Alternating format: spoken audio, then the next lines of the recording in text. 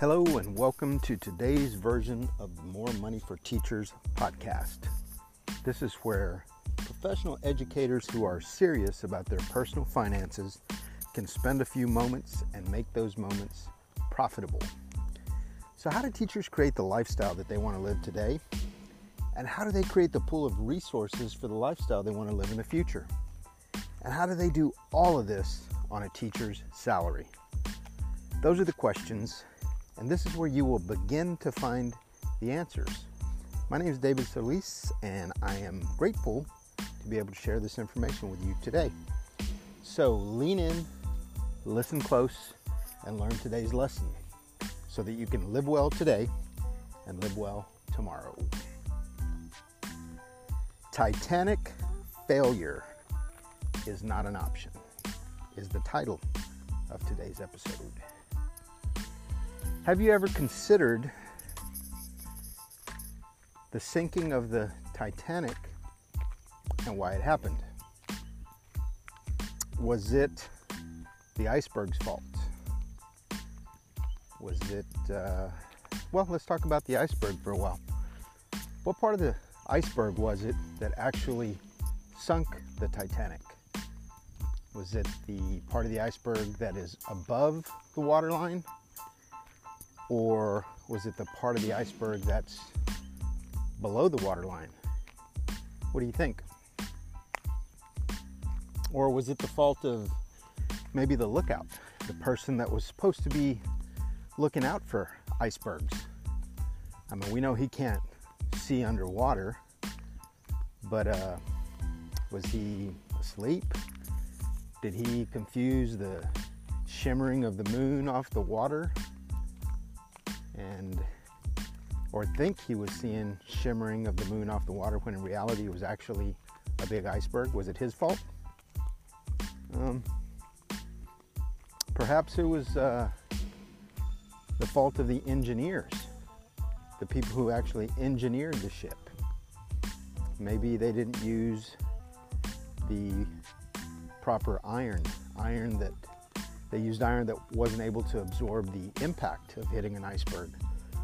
And they were going to be sailing in the North Atlantic, so surely they would have thought of this. Or was it the fact that the engineering of the compartments in the hull of the vessel were not such that a major gash would limit the flooding to only those sections where the gash actually occurred? From my understanding, those compartments were not engineered correctly and sealed off well enough, and the flooding spread through the majority of the hull, and that's what took the ship down. So what was it? What do you think? Was there any one factor to blame, or was it a whole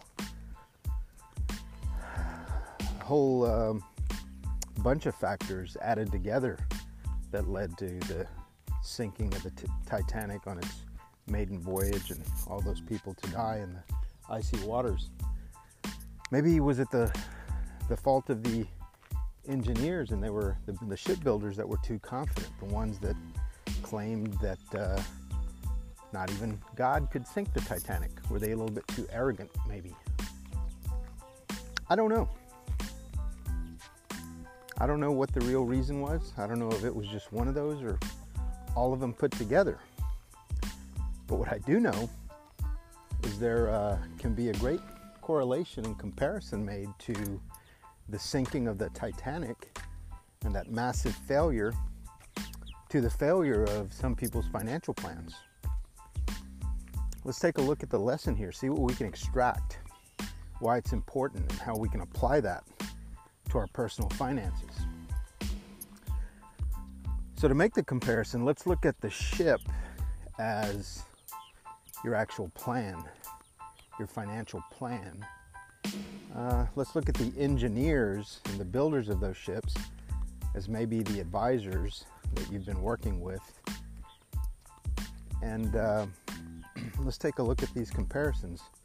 For one, a lot of people, and let's say you're the person that was supposed to be looking out for the icebergs, looking out for the dangers.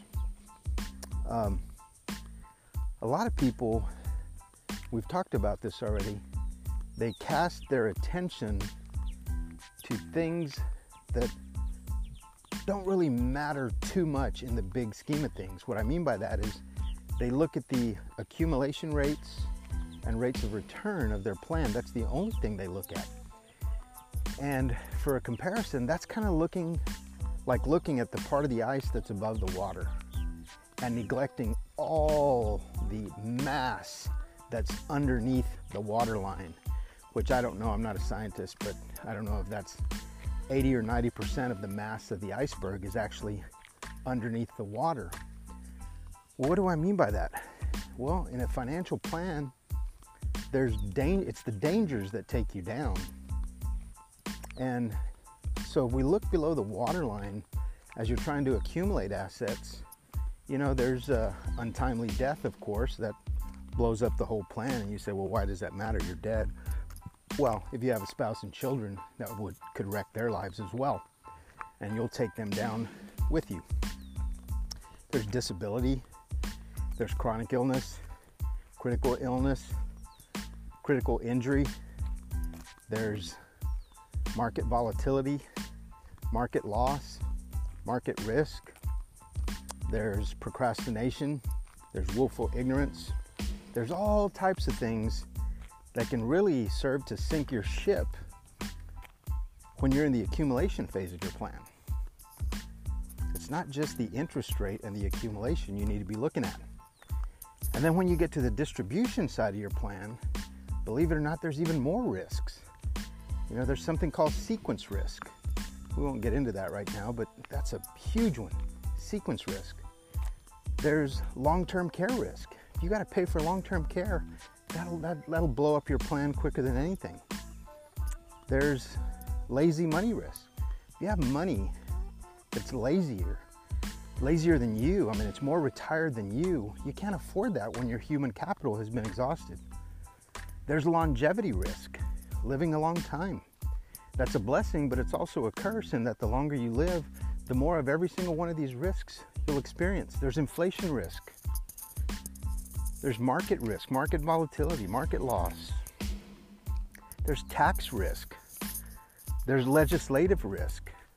There's all these different things below the waterline that most people do not look at and most advisors do not make you aware of, because all they do is they sell you an interest rate and an accumulation rate.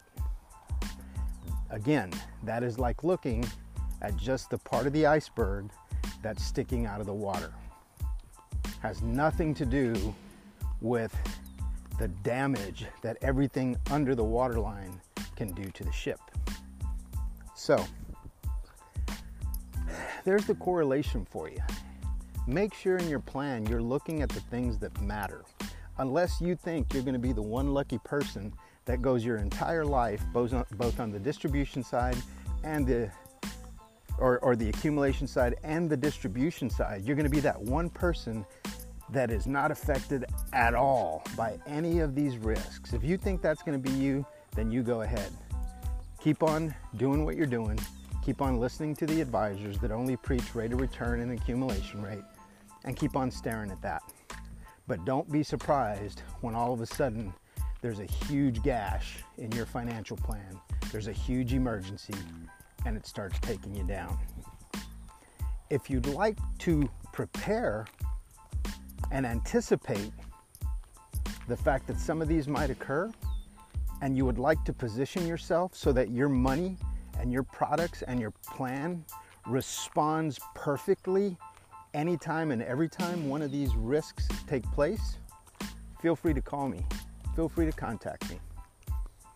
You can contact me at wealthandincome4teachers@gmail.com. Also, feel free to, in addition to this podcast, feel free to watch my videos on Facebook at David Solis Financial Services, or More Money for Teachers, or The Money Wise Mutt. All can be found on Facebook. Also, you can read my daily blog post at medium.com. Thanks, and I'll try and get something out for you tomorrow as well. Have a great night.